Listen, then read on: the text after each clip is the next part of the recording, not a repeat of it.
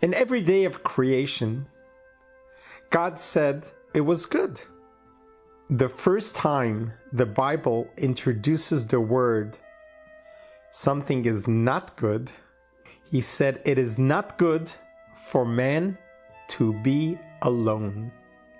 It is at that time that God created not just Adam, but Eve. And God set into motion the concept of a man and a woman. And God said that man should not be alone, but needs someone to connect with. Needs someone who's going to be an Ezer Kenegdo, someone who's going to be there to support him. And created the concept of man and woman. And thus began the journey of the very first marriage. And God explained very clearly that we are all created in this world for a purpose, for a mission. We are not just here to take, but we are also here to give. And each one of us, when we were created, when we were born, God blew into us a soul. A soul is a part of God. God made us his ambassador in this world as a partner to make this world a dwelling place for godliness. And God told us exactly how that is to happen. One of the fundamental parts of all humanity is the future. To secure that there is a continuity, that there is a future to humanity. And that is the very first commandment that's introduced in the Bible, in Genesis. God tells Adam and Eve, I have created you, I have brought you together so that you can be fruitful and multiply and create the future. This has began the journey of humanity. You and I are here today because our parents decided that it's important to continue humanity. And we were born. And the day we were born, God said, the world can no longer exist without us. Because you and I are here in this world, in the now, in the present, in this generation, with a specific mission. Our mission may be very different than the mission of our ancestors of thousands of years ago. In every generation, there are different challenges and different missions. Our generation has its own challenges, which also has its own mission. But we never forget the fundamentals. The foundation of life is to be able to produce life.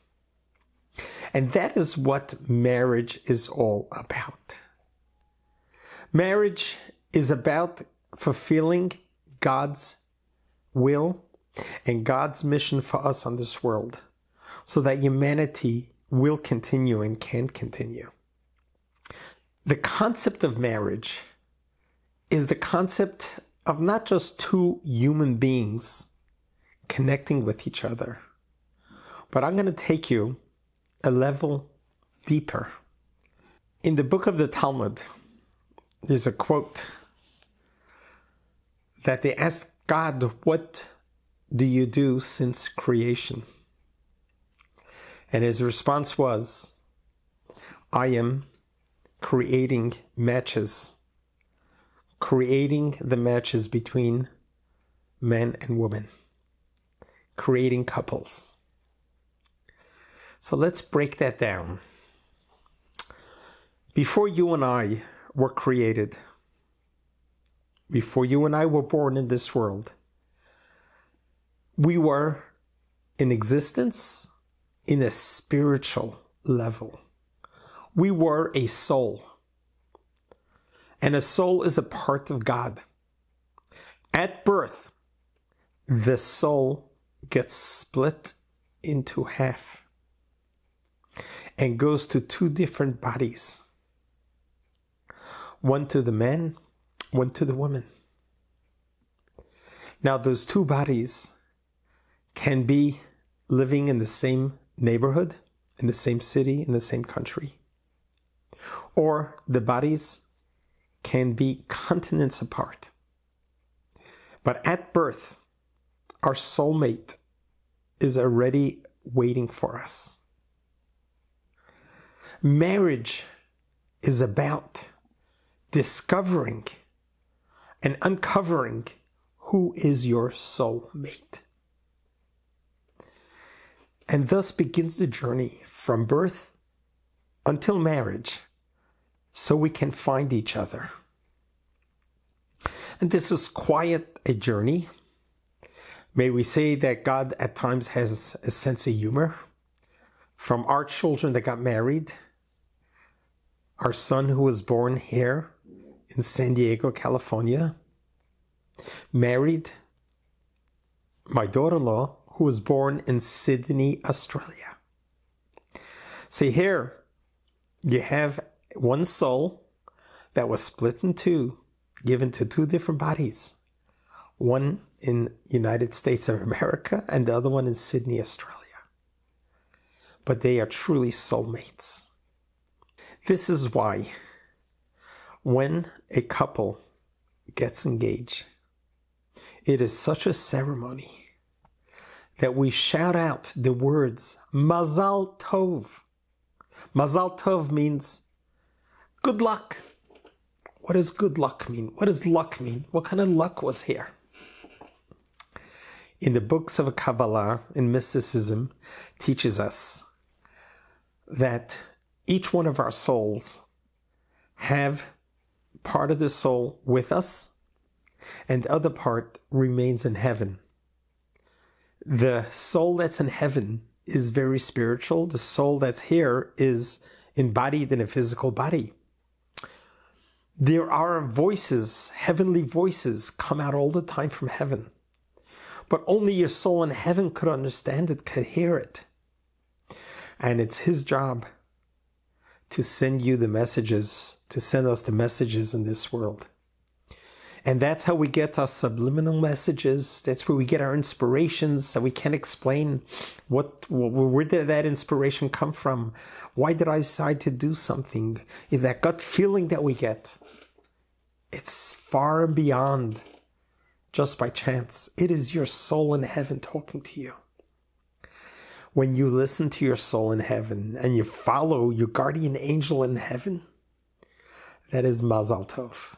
That is a good Mazal. That's the name of your soul in heaven. It's called Mazal. So when a man meets a woman and you date and you get to know each other, when the two souls come together, what you try to do is to uncover and reveal each other's soul to see if you are soulmates. Everything that happens in life happens for a purpose and a reason. There are no chances of coincidences.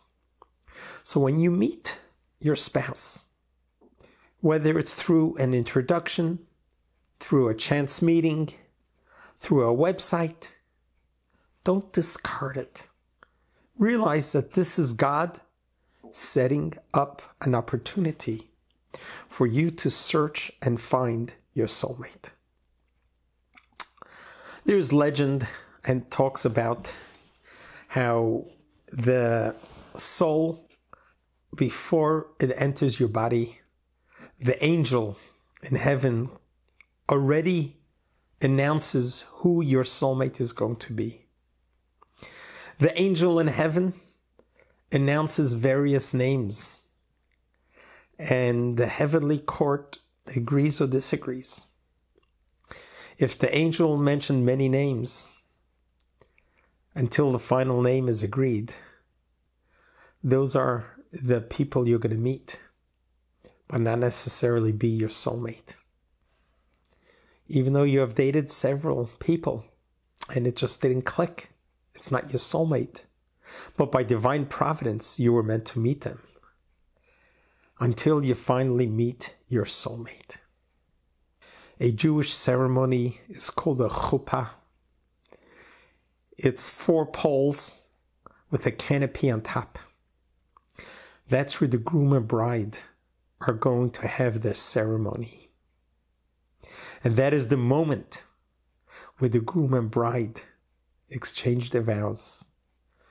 And the ring is placed, saying the words that you are sanctifying yourself to each other. But when you look up at the canopy, it represents the clouds of glory that hovered over Mount Sinai when God came down on Mount Sinai. When God came down on Mount Sinai and gave us the 10 Commandments, it was a wedding ceremony. It was where God married us, took us as a nation, and we accepted God as our King, our Father, and our God in heaven. If you also, at a wedding canopy, the 4 walls are empty, just poles. And the reason is because that's the way when a couple gets married, you're going to have your home that you are building open for all to come. Because your marriage is not just about you. It's about the world. It's about the future. When the 2 of you make that commitment to tie the knot, to commit yourselves to each other, God in return does some beautiful gifts to you. Under the canopy, God erases your whole history. Any wrongdoings, any sins, anything that was not in the right path until now. At your wedding day, it's all forgiven. It's like Yom Kippur, it's the Day of Atonement. You start all over. In addition to that, God descends down on the canopy and He gives you a special gift. A gift to be like God. A gift to be able to create. God is the only one who can create. But at the moment of your marriage, God gives you that gift that you too can create. And creating children, creating a family. That is the biggest gift ever. May God bless us all with much joyous times to dance at each other's weddings, to dance to the future through joy, through happiness. God bless you. God loves you.